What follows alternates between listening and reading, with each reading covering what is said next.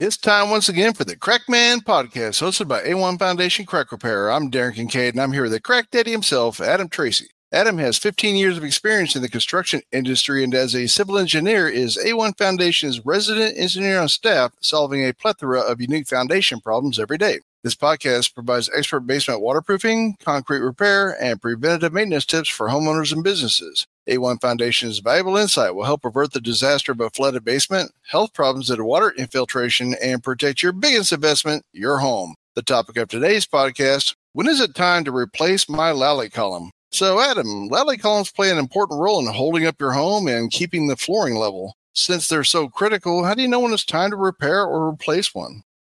Yeah, this is an often overlooked area of critical home support and structural support. Most often, people are just annoyed by their placement when they're trying to do a finished room downstairs and that they really wish to have them out of there. But as a house is weighted onto the foundation, the whole middle of your house is generally going to be loaded onto columns that are then put onto concrete pads in the floor. With a new home construction, there's very standard design practices and code requirements that require certain spacing based on structural loads of a house. But how do you know when it's time to look at replacing these elements if they might be compromised, undersized, or having issues where you feel like you have really bouncy floors upstairs? In older homes, you're not going to have today's design practices. If we go back and rewind the clock to 100 years, you'll see stone foundations, and stone foundations will not have permanent lally columns as their primary support. More often than not, you'll actually have a tree trunk, an old tree trunk that sits on a granite stone or some sort of stone, or potentially just right on the concrete pad itself. And that's going to be what is supporting the house and major interior sections of the home.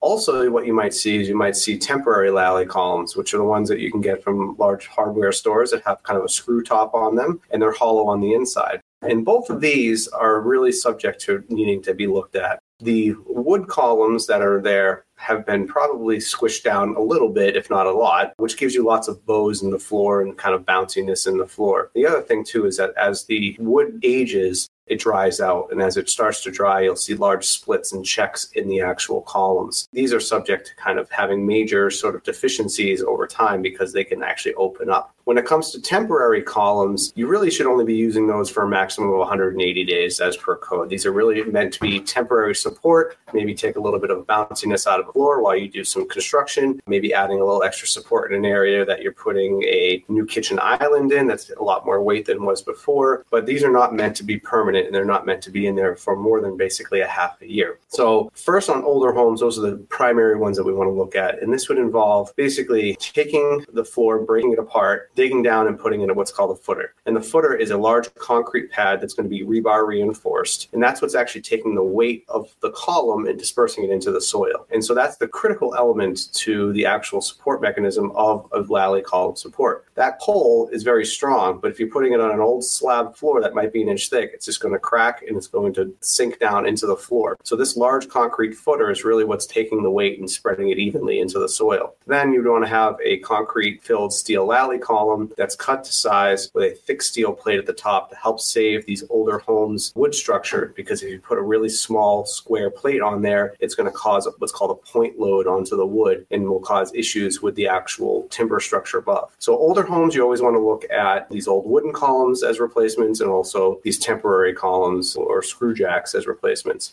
Now, if you have a home that's newer than 100 years old, you're going to see a variety of different types of column supports. And some of them might actually be a new support that would be something that we would use today. The problem with these homes are typically they're usually buried into the concrete on the pad that's underneath. And if you have a high water table, or if you have them in the garage where you're constantly bringing cars in and out, the bottom can get really rusty, as well as it can wick water up an interior to the column and actually rust it from the inside out. The column is a two-piece. It's concrete that is wrapped in steel, a steel tube. And they have to work together to give you the rated strength to it. So as the rusting and splitting of these columns happens, you're losing anywhere from 30 to 60% of the overall design strength of these columns. So if you're in your garage particularly and you're seeing this bottom foot or two that's really rusting, and you might even see parts of the concrete, it's time. Also, you might see these in the interior of the home where they're splitting or bubbling interior to the piping. That means that water is coming up and through, and it's time as well to look at replacing those.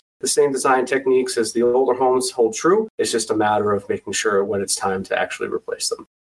Well, thanks, Adam, for sharing your considerable experience with lally columns and when it's time to call in a pro to fix one. If you have a basement water problem and think you need a professional, or if you'd like more information on foundation crack repair and basement waterproofing topics, please visit a1foundationcrackrepair.com or call Adam at 866-929-3171. Or you can email Adam at info@a1foundationcrackrepair.com. Thanks for listening and keep that basement dry.